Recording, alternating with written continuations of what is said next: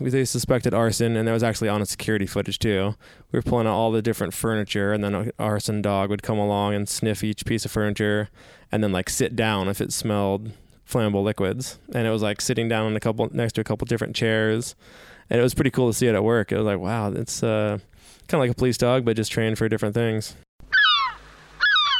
What's up, everybody? Thank you for tuning into my show. One of my favorite things to do on this podcast is learn about the behind the scenes of people's jobs and lives. And given that California firefighters are on pretty much everybody's minds these days, I figured I'd bring one in. Justin Davis was a firefighter with CAL FIRE from 1999 to 2006, and he was on the Hell Attack crew in 2005 and 2006. He was part of the Santa Cruz Marine Rescue Team. He was a paramedic in Santa Cruz on an ambulance for 1 year, and then became a firefighter paramedic in San Jose, where he has been working since 2007. He's also had 7 years on the Urban Search and Rescue Team. Now he is an engineer working on a truck and engine 14 at Station 14 in San Jose. He also said when he retires, he plans to circumnavigate the globe on a sailboat. Justin also happens to be my big brother. Same mom, different dad. And he was the guy who pushed me in to the first wave that I ever stood up on. Before we get going, I wanted to let you know that I just launched a book club on my website, kyle.surf. So you can head over to my website, kyle.surf, to check out the books that I've been digging. And if you also want to buy those books using that link, I will get a small percentage of that purchase at no cost to you. So if you want to use that link to buy the books or anything else, there's a little Amazon link on my website. It's a simple way to support the podcast, and it doesn't cost you anything. Other ways to support the show are to donate on Patreon, head over to my website, kyle.surf, or give it a rating on iTunes, or just listen to it. Share it with a friend. Share it with someone who you have a crush on. And without further ado, here is my big brother and me talking. Kyle Tierman here. I'm in Cape Town. I was the only journalist in northern Nigeria. Not an adventure until you get lost in Tijuana. You get caught inside by a giant wave, you feel really alone. I love the adventure of waking up and not knowing what will happen and that being my job. I'm standing at a desert oasis right now. A lot of tourists don't see this part about Bali. Smiles and thumbs up. Welcome to the Kyle Tierman Show! That was pretty good. All right, buddy, let's get this thing going. Let's do it. It's amazing the kind of equipment that you guys get to work with. You were just talking about the fire rig, and Yeah. it's kind of it's pretty exciting. Like all the nifty tools that you guys get to learn how to use and then apply in situations on a regular basis. I know, I'm often surprised that I'm like, really? They trust me to drive this? Like, okay. I'm in charge of $1 million equipment. Right. Okay. Sure. I guess it has to be somebody. So Right. So you're right now the engineer. So you drive. yes, I drive a truck and an engine. Usually a truck these days. And what's the difference? Truck has a lot of differences. The main one visually is it has a big aerial ladder up on top that extends up like 100 feet. Okay. So, and it's a tiller truck, so the driver in the back, driver in the front, whereas the engine, just smaller, one driver, has all the hose, all the water, whereas the truck, no hose, no water. But so different roles, different responsibilities. Right. But yeah, a pretty awesome piece of equipment. You get to... Yeah. You know. So if you were going in on one of the fires down in Southern California right now, what would your role be going in to tackle, let's say, a structure fire? Well, our engine just left the other night, so what they did is they linked up with... Southern California took your engine down to fight the fires down there right now. Yeah. Wow. And there's Santa Cruz firefighters, there's all over the Bay Area. They go in strike teams, which is 5 engines of the same kind. They go drive down together. There'll be a strike team leader, which will usually be a battalion chief. and they will. And it's not only with your own department, but like I said, like San Francisco, 2 San Francisco rigs drove down, met our engine at our station. They drove down to Ventura and met up with 2 other San Bernardino engines. So it just kind of, it can be a mix of different departments, but to make a group of 5 engines. They went down and drove all night, got to a staging area, like a base camp, and check in.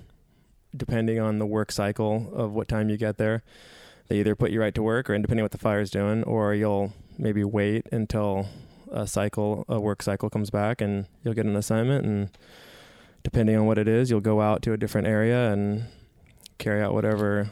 So what might one of those assignments look like? There's structure fires all through Ventura County. Walk me through those steps of how your team would operate in that situation.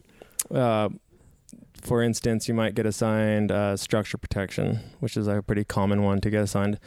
And you go up, and maybe your 5 engines will be in charge of a certain neighborhood. And you basically get assigned a house, and you determine whether it's savable or not. You kind of look at how much clearance there is. You look at, general state of how basically it's a lot of clearance. Are there wood piles right up against the house? What does clearance mean? Just how much brush and trees, or how close they are to the house. Okay. What the roof is made of, different things like that. So then you'll go in, you will prep the house. So you'll do things like maybe cut branches away from the house if they are some that are close. You're basically trying to make like a defensible space around the house, move any wood piles. You'll even do things like tape over the attic vents so embers don't get blown into the attic. Close the curtains to make less radiant heat, kind of anything you can do. You'll pull a couple hose lines, and it all depends on what the fire is doing too, if it's how far away it is. But basically you're trying to make the house as ready as it can be for a flame front to come through.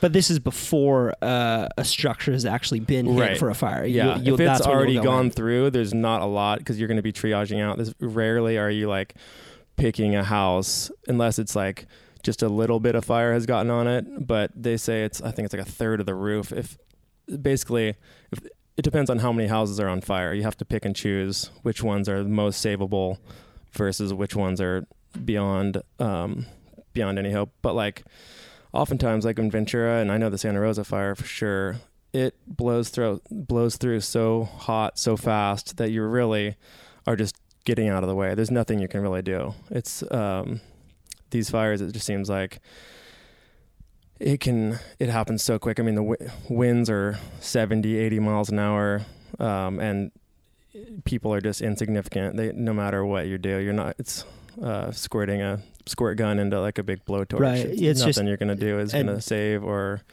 help. So basically you kind of have to take your own safety into account and it totally depends on wind direction, humidities, what the fire is doing. You're constantly getting briefings and kind of updates from, you'll have a division leader, kind of a person in charge of that specific area, and you're kind of staying in touch with them and the rest of your strike team. And it's all situationally dependent, what you're doing. But another example might be they need a hose line put in place. So you put a bunch of hose packs on your back, and you might put in 1,000-foot hose lay up a hill or downhill, wherever you are. And is that your job as an engineer on the fire? Not so much. My job now as engineer is water supply.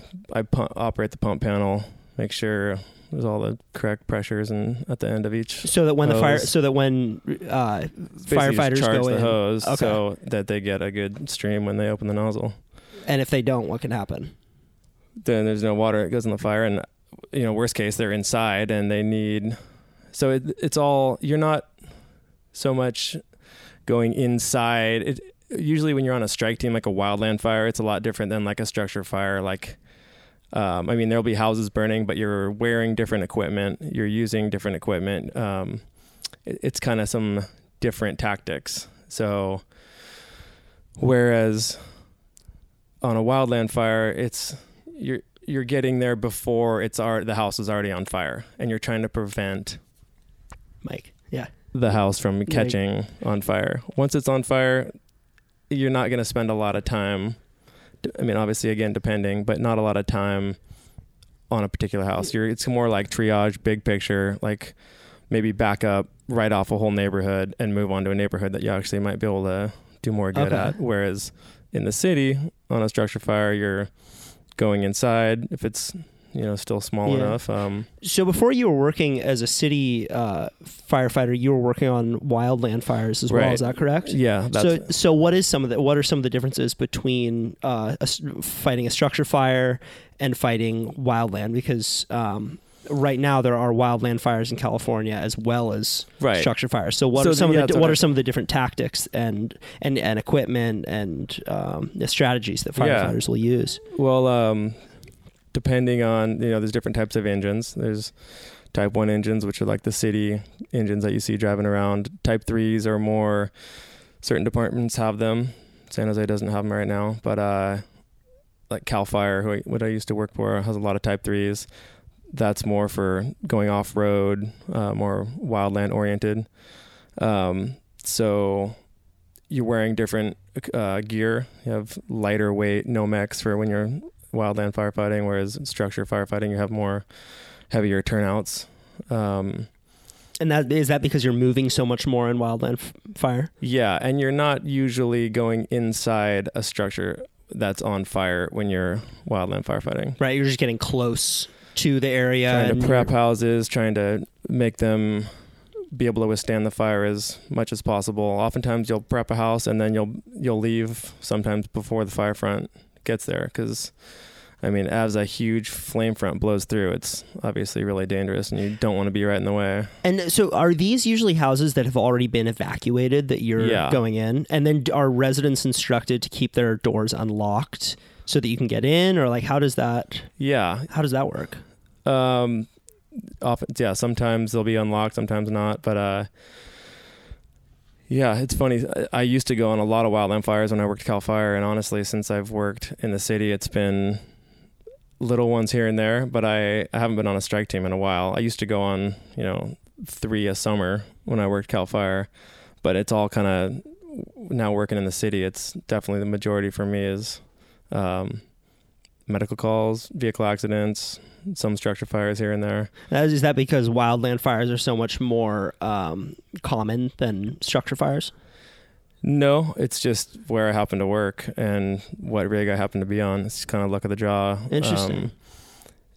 So yeah, some guys like my buddy who works in Fremont, he's been on a number of strike teams. It's just kind of random. I actually happen to work at a strike team engine. So in San Jose, there's certain stations that have a designated strike team engine, so that they'll be one of the ones to be called if they need.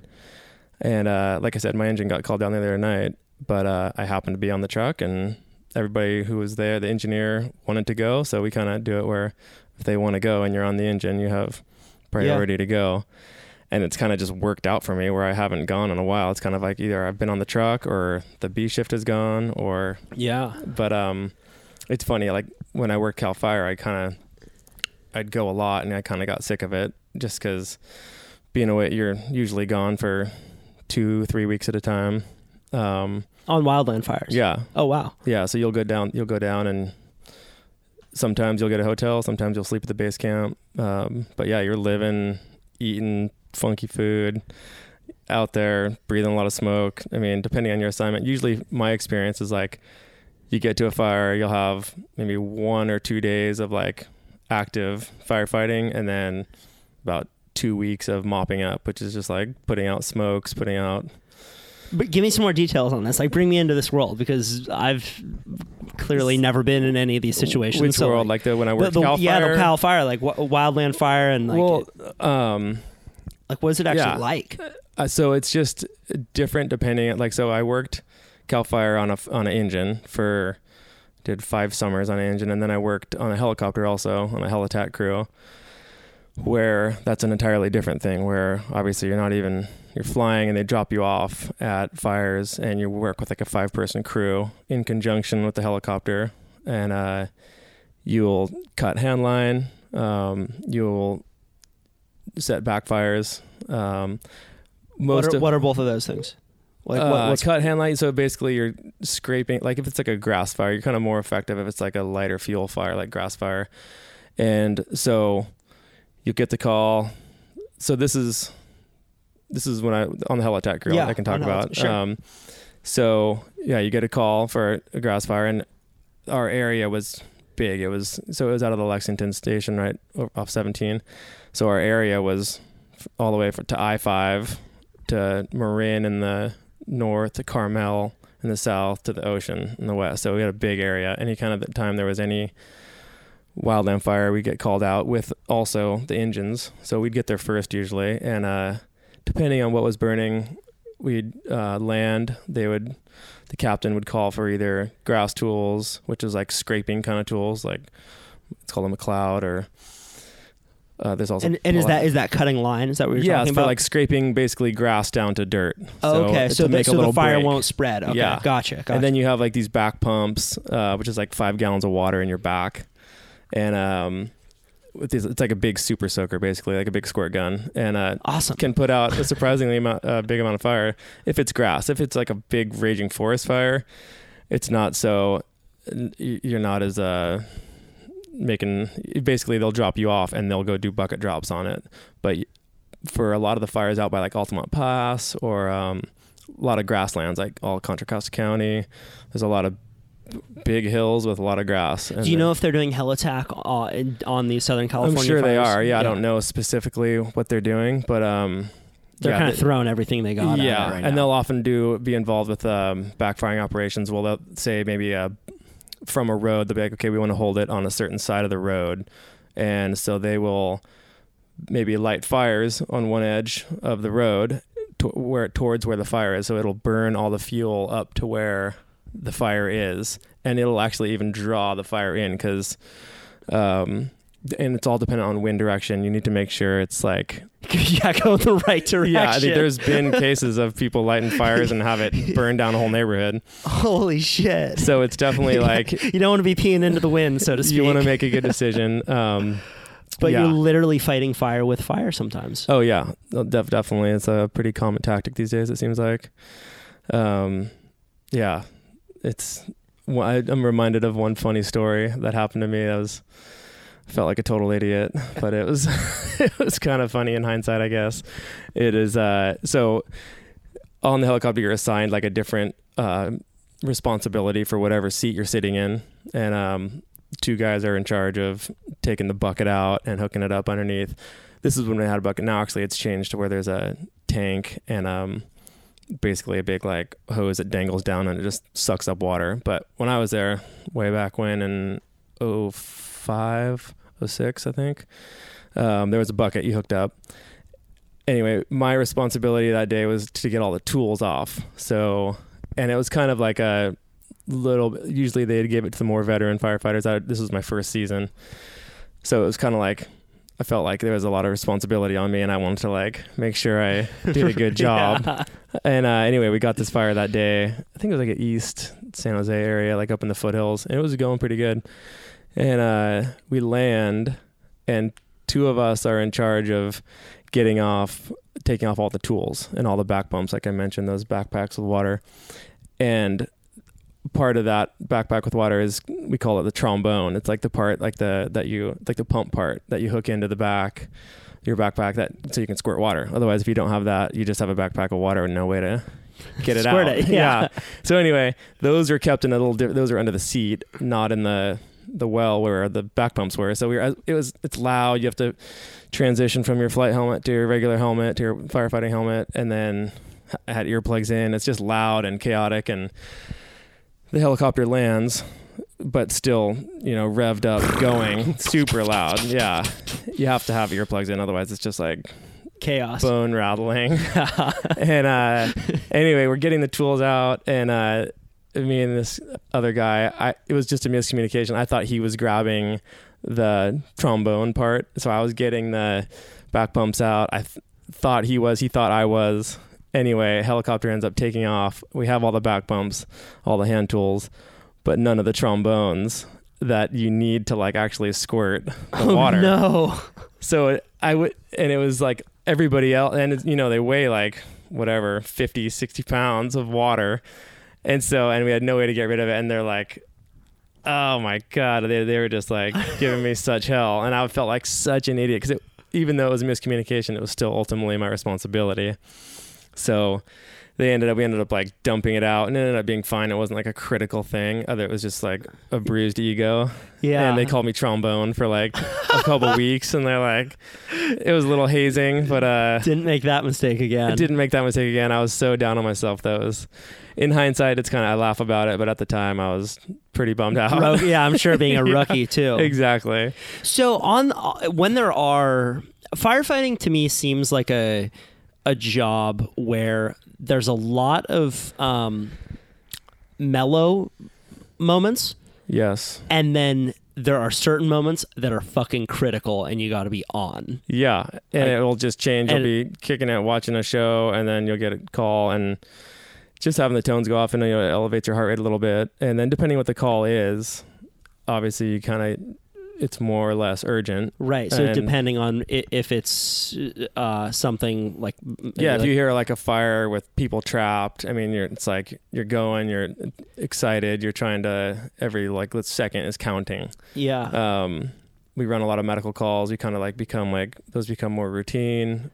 We move with a purpose, but it's not like it doesn't get your heart rate nearly as going. So yeah, that's one of the things you have to deal with. And but how do you deal with it? I mean, most people don't have jobs where you need to click into a life and death situation. Yeah. Like most people's jobs just don't involve life and death situations. Yeah. And most days I don't have life and death situations I deal with, but every now and then you do. And for me, it can definitely be stressful, but you kind of have to have an attitude of, it's not your emergency. You're just going there to try to help out.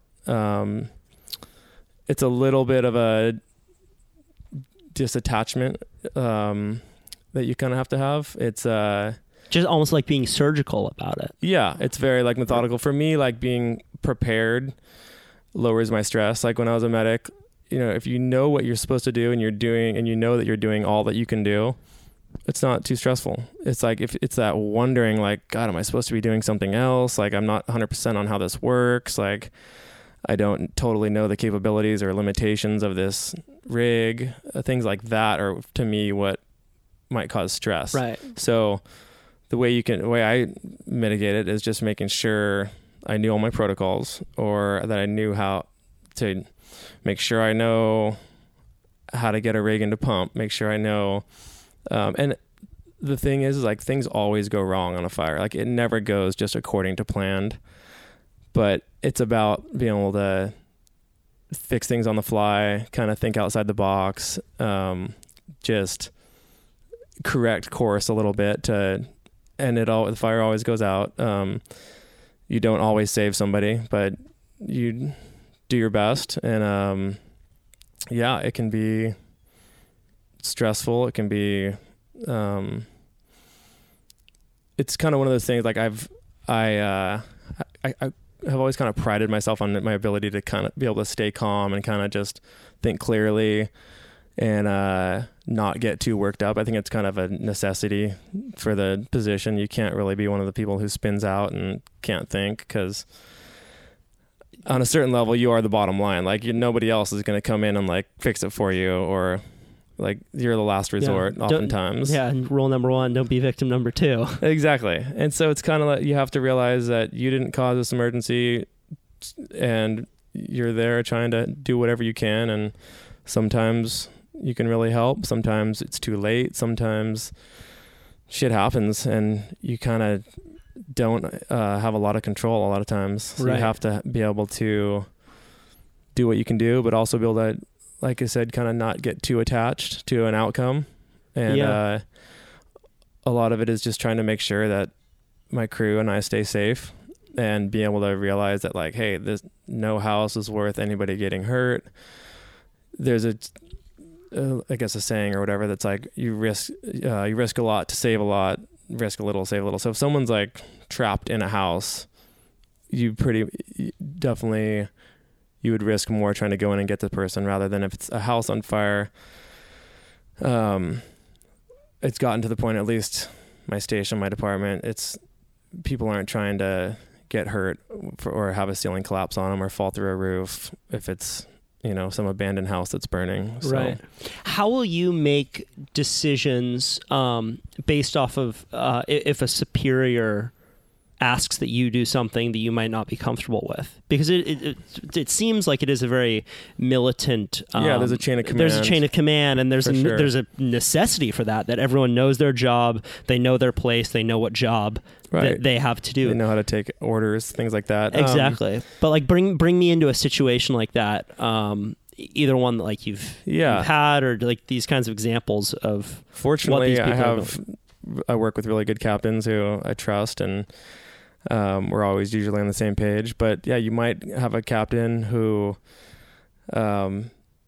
maybe makes a call or tells you to do something that you don't necessarily think is safe, or that you like going into a burning building that you think is unstable, or like what are examples of that? Might be one, or maybe like oftentimes we'll stage on a call if it's like a fight or if it's a shooting or something. We'll stage for the police department to come and kind of clear the scene.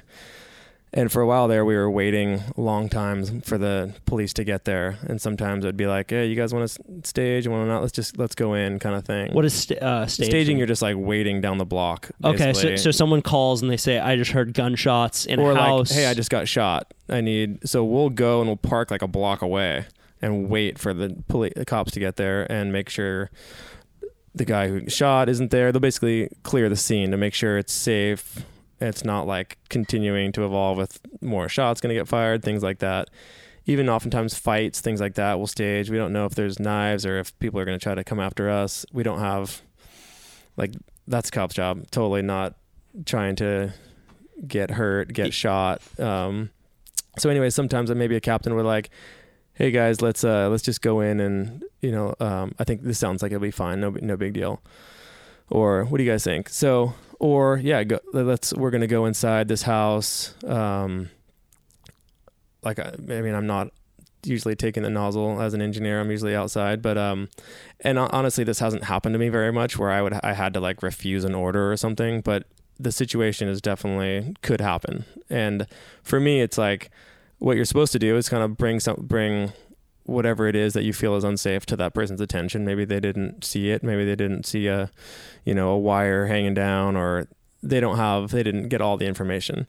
So you bring up whatever it is, why you think it's unsafe. And if they say, yeah, I see that, we're still going to go do this, then you're supposed to basically follow the captain's order. That's, if I honestly thought that it was like a dangerous situation, I wouldn't do it. I mean, I would be like, there is like a whole like refusal of order. But luckily that doesn't happen. Yeah, luckily that doesn't happen to me. I mean, obviously my life is more important than my job. I mean, I don't think I would get fired. Yeah. But bottom line, I'm going to look out for my crew and for myself. Yeah, and you hope that your captain is too. Yeah, and right? It seems like that's not really like the case. The more common issue is like your captain, not in my case, but certain captains kind of just losing their cool and freaking out and yelling. There's a lot of yeller captains who just like, it's kind of funny. Like sometimes the guys who are the, train and study the very most, when it comes down to like the real thing, they're like the ones freaking out the most. It's kind of funny. Fortunately, the captains I've had have, been pretty calm, cool, and collected. And it's funny how infectious it is. Like I remember when I was first on Cal Fire, we'd come up to cross some. I remember this one particular structure fire. It was a whole fully involved structure fire house, and I was pretty new, and it was like, holy cow, this is big scary, fire. Yeah. And so I remember he came up and he kind of put his arm on my back. He's like, all right, this is what I want you to do. Just pull this line, like in this same voice, like pull the hose around the back, and we'll go from there. And so it was like, okay, yeah, like his calmness completely like infected me, and I was like, oh, okay, like this doesn't have to be super stressful, scary. And so I try to make sure, and a lot is it in your voice. It's like if you can maintain just like a calm voice it really like affects other people's entire demeanor and the way they're feeling. Yeah. I would imagine that's also super important when you're communicating with victims. Yeah, 100%. Oh my God, you're gonna die! Wow, this wound looks real bad. Yeah, that's part of why I like the job too. It's like you can really, you can be with somebody who's oftentimes having a really bad day and is really vulnerable. Like I'm thinking of like maybe a person who's trapped in a car after a car wreck. Yeah. And as a medic, you get in there with them. And have you had this situation? Yeah. Yeah, for sure. Bring me into the situation. Well, you get a call for someone who's, in a bad car accident, who's trapped in the car, and you go, and this is more. Everybody has their different roles and responsibility. The truck company has all the tools, jaws of life, things like that. They set up, and they'll be coming up with an extrication plan. And then the medic, if they can, they might get in the car and.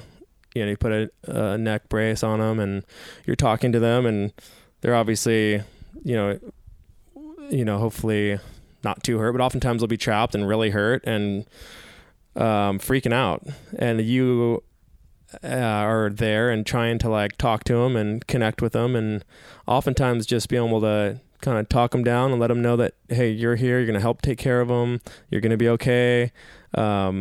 Just kind of connecting with them on like a personal way and kind of making it like, hey, it's going to be okay. Oftentimes that's helps way more than you might expect. Just kind of like, because they're feeling so vulnerable, so like, obviously hurt, traumatized, everything. And if you can kind of get in there and just be a reassuring voice for them. Yeah. Do you remember? It makes a big difference. Yeah. Is there any sometimes, I mean, maybe not necessarily like if they're going to bleed out, they're going to bleed out. But like, at least in that time, like, I mean, on a psychological level, you can make a big difference, like in their just being able to talk to them. Yeah, I'm sure on some kind of psycho-spiritual level as well. Like people are thinking about death. Our culture doesn't acknowledge or think about death all that often. So someone who gets into a bad car accident, that could be the first time they've ever really thought about, like, shit, this might all end right now. Yeah, so many, just a flood of emotion, you know? Yeah, and thoughts and feelings. And like, if you can just have someone who's right there with them to meet them. And a lot of calls even, like, I mean, medical calls, the old lady who falls down. Oftentimes it's just, there's a medical component oftentimes, but then sometimes it's just talking to them and kind of being the reassuring voice to kind of let them know you're there to help them and it's going to be all right. Are there any examples of that come to mind? I remember a couple weeks ago we had like a 12-year-old kid or so who was running around and ended up slipping and completely breaking his arm. It's just like total angulated bad arm fracture. And he was laying there being a total trooper, being super tough, like breathing, like and I was there, and one guy was kind of splinting it, and I was kind of just holding his other hand, kind of like help him prop him up a little bit, and like we were kind of just like, I'm like, hey, you're doing good. It's gonna work out. I know this sucks right now, but you're being super awesome right now. We're gonna get through this. And I was able to really like, I don't know, it was kind of it felt good. Like he was really receptive to it too, and we were able to kind of like work through this together almost. Right. And it felt good. It was kind of like, all right, that was awesome. I was able to like kind of get on there on a very like with the kid too. Yeah. I don't know. It felt good at the end of it. I was like, that was good. Yeah. And I mean, we were talking earlier today about the effects belief have on outcome. Yeah. Man. Like if you can believe that you're going to be okay, that actually probably does have a big impact on the outcome. And even if like you don't even know if they are or not, like I don't know if they're gonna die or not, just kind of like, I don't know, just help calm them down. And not necessarily lie to them, but just be like, know that you're there doing everything you can to help them out. Has it changed, like having 3 boys, has that changed your outlook and perspective on when you're going to calls and there's kids involved? For sure. Yeah, it's definitely kind of more closer to home. You are there with your kid and you're like, don't run in the street or whatever. Like you've seen kids get hit and it's like kind of brings it definitely closer to home. And then at work, it's kind of like you can really relate. I mean, you're around kids, and as a parent, it's like, like the connection that you have with them, and really empathize with other parents. Yeah. We go to a lot of like maybe kids with special needs, or like the other day, this kid, developmental disability, who had seizures like every day. And it was just like, I was feeling for the parents so much. And it's just another one of those times, it's like you kind of take care of the patient and they get in the ambulance and go to the hospital, but then it's just like, so you get these like little glimpses into people's lives, but then you realize it's like, wow, that is their everyday life. I just got this like 10-minute glimpse into it, but gosh, it just really makes you count your blessings and empathize with certain people who they weren't planning on having that happen, and just complete life-changing the rest of their life. They'll be taking care of this kid. So it's heavy sometimes. It just really makes you want to go out and live your life to the best of your ability. Yeah, 100%. I mean, you're a very experience-driven person. You enjoy surfing, camping, and traveling and sailing, and I would imagine that it's part of that is at least part of that is a result of seeing death and just like seeing how quickly it can end. Life is fragile, man. It can end quick. It's definitely fragile, and it's weird how it can just be snuffed out in the blink of an eye. It can be very random seeming. Do you feel like you can turn off work when you go home and go surf and enjoy yourself, or do those traumatic calls stay with you? I think they stay with you to a certain extent. For me personally, it kind of fades with time. Like I'll have a heavy call and it will kind of be in my psyche for a few weeks, a couple months, and the really bad ones will definitely I remember, and it's kind of like just a compartmentalized memory that that happened. But I mean, PTSD is a real thing for sure. We kind of joke that it's like a backpack, and that kind of slowly fill it up with different experiences or things you see, and that one went in the backpack. And so it's affects different people differently. I can talk about it with my wife a lot, so we kind of process a lot just talking with her, and with my crew. And it's people process it different ways. We have oftentimes a pretty gallows sense of humor, joke about things that a lot of people would think are inappropriate, right? But it's kind of necessary to kind of make light of these really heavy situations. It's a form of catharsis for sure. So I think my crew, my family, my friends, the outlets I have, being out in nature, definitely help me deal with it all. And everybody has kind of different ways of dealing with it. I mean, you and I have both read the work of Sebastian Junger, and he's Tribe. Like the argument that he makes is that humans are actually really good in traumatic situations. We wouldn't be to this point in evolution if we hadn't been able to make it through a lot of traumatic situations.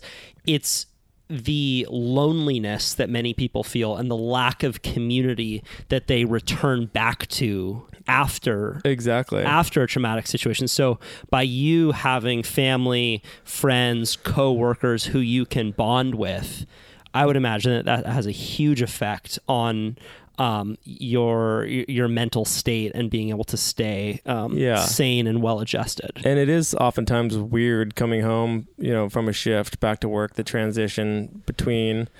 It is kind of like you have these two families that you live, laugh, sleep, eat with at the station, and then you go through these different experiences and you're laughing, having a good time, bond, real good sense of camaraderie amongst your crew.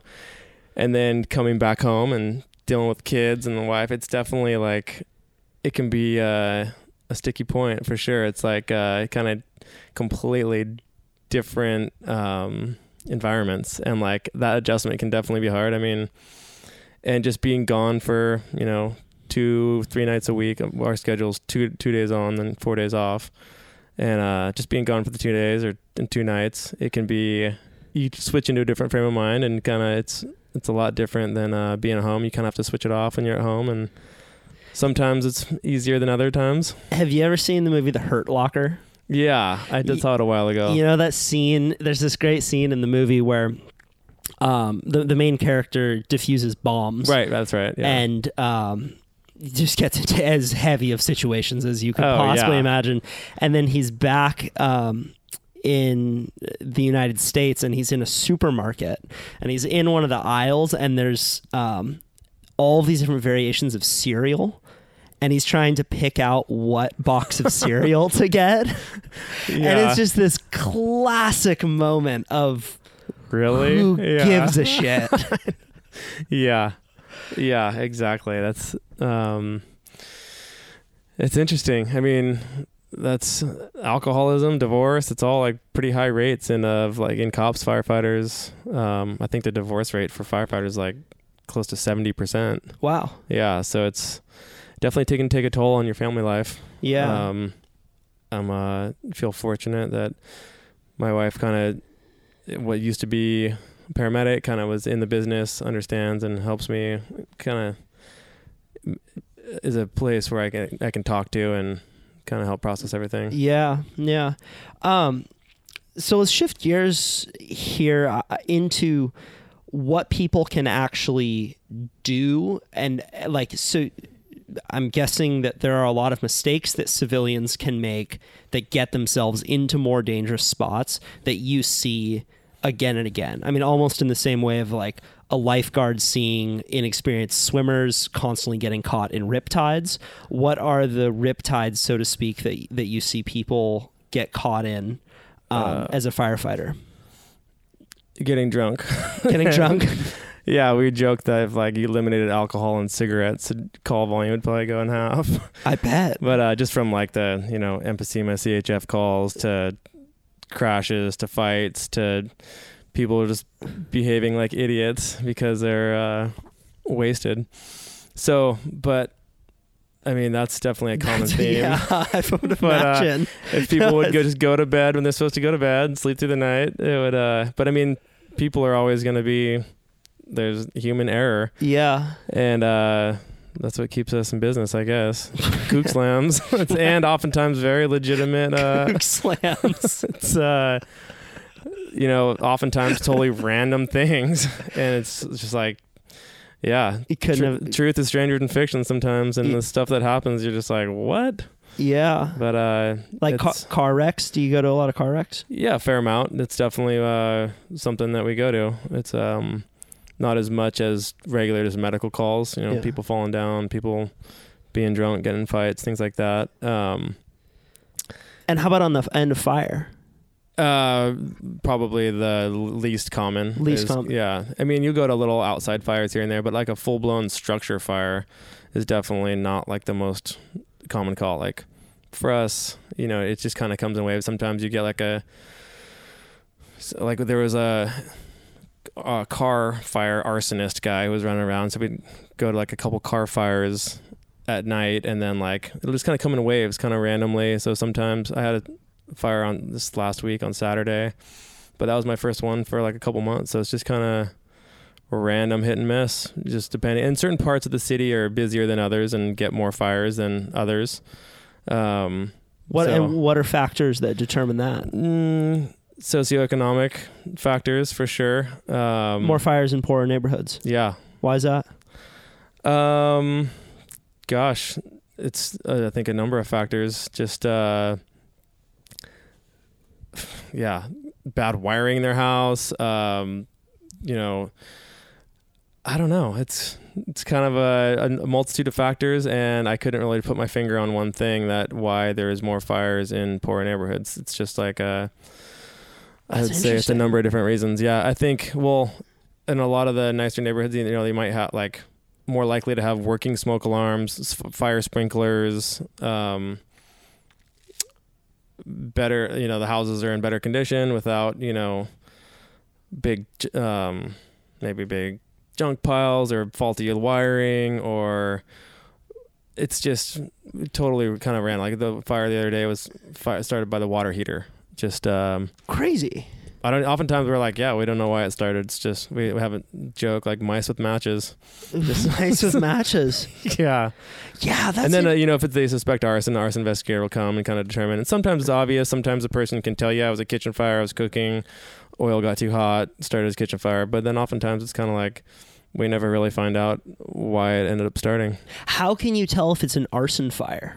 If there's suspicious circumstances around it, if it kind of just something seems fishy, then you'll call arson out and they'll come investigate. If there's been like, a number of fires in a certain area, or with like that car fire arsonist, there was running around like multiple car fires in a night is unusual. And so you might call arson out to see, if they're finding flammable liquids. Or it's cool. They have some pretty neat tools like, canine arson. So these dogs that can sniff out flammable liquids. Whoa. Yeah. And they're trained to like give different like they'll sit next to like I remember once we were pulling out all they suspected arson, and that was actually on security footage too. We were pulling out all the different furniture, and then an arson dog would come along and sniff each piece of furniture and then like sit down if it smelled flammable liquids. And it was like sitting down next to a couple different chairs. And it was pretty cool to see it at work. It was like, wow, it's kind of like a police dog, but just trained for different things. Yeah. Pretty interesting. So why'd you get into firefighting? Well, you've been doing it forever. Yeah. I mean, I remember. I think I wanted to do it starting when I was junior high-ish. It was always I remember I wanted to be like a helicopter pilot or firefighter. I think I was just like attracted to the excitement of it. I had a brother-in-law at the time when I was in high school, was a firefighter. It kind of helped inspire me. I remember with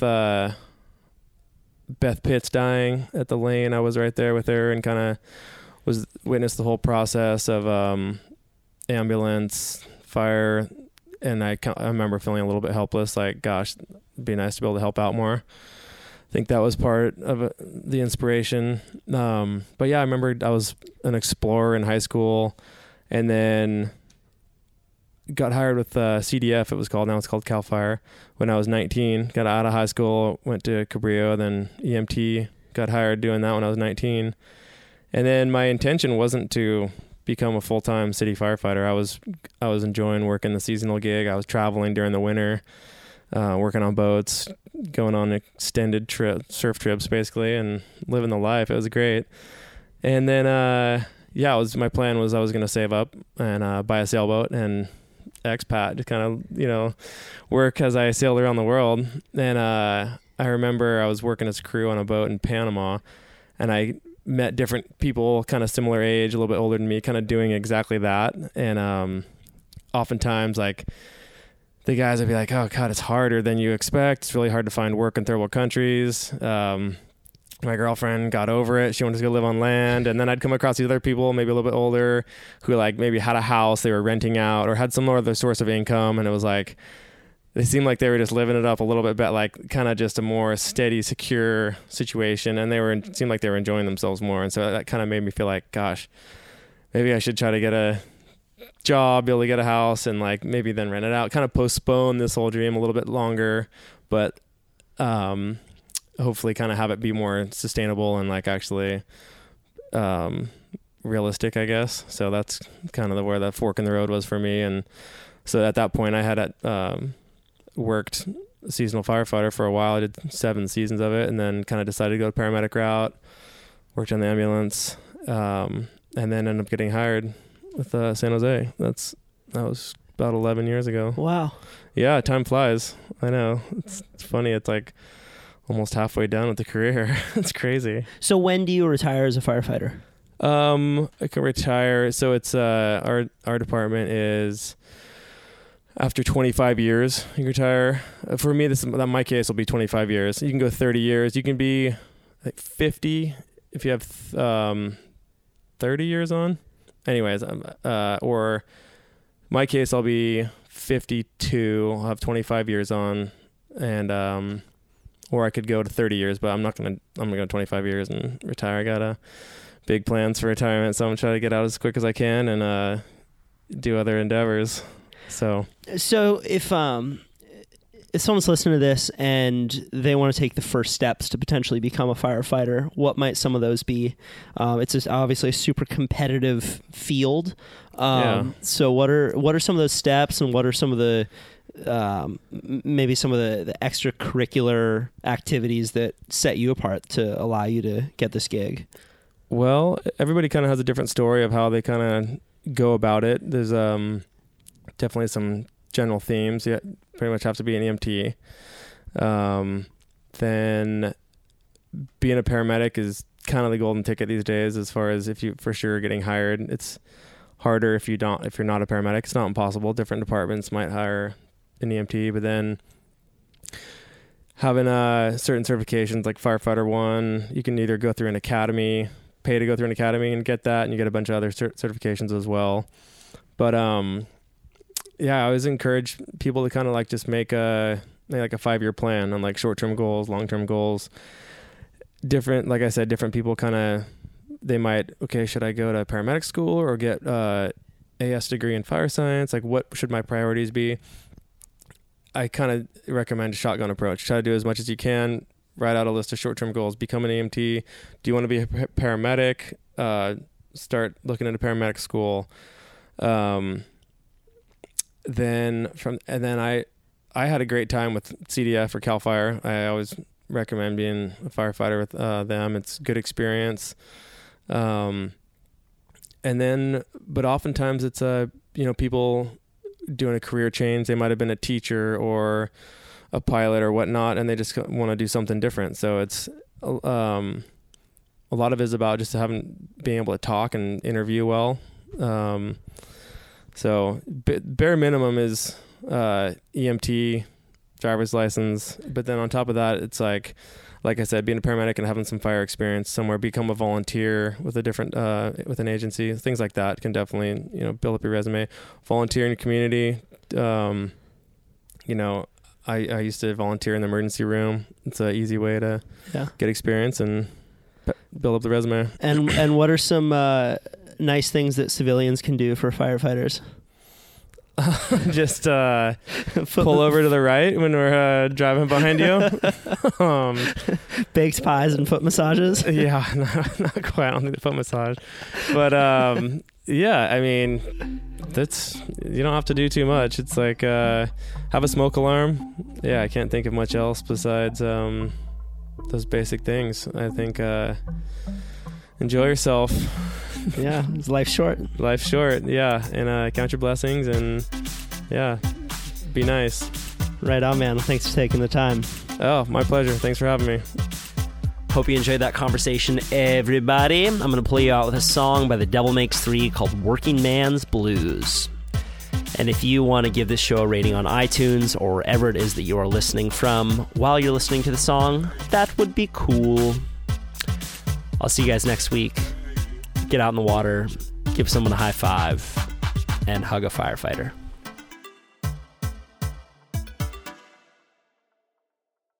They say times are getting hard on a working man.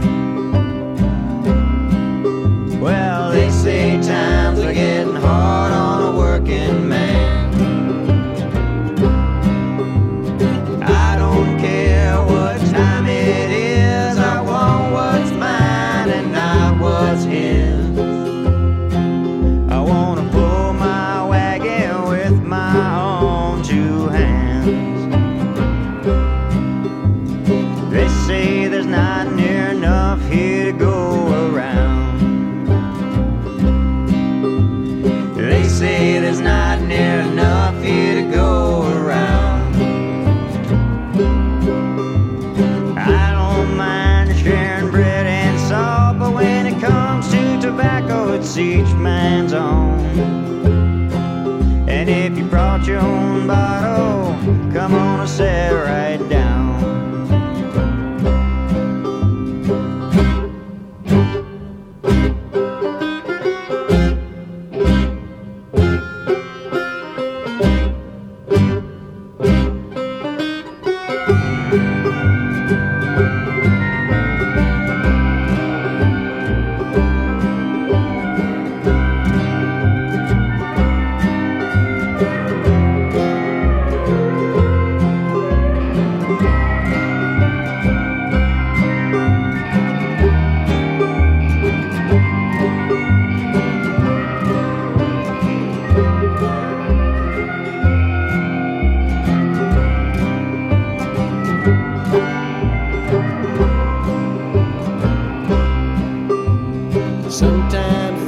like everybody.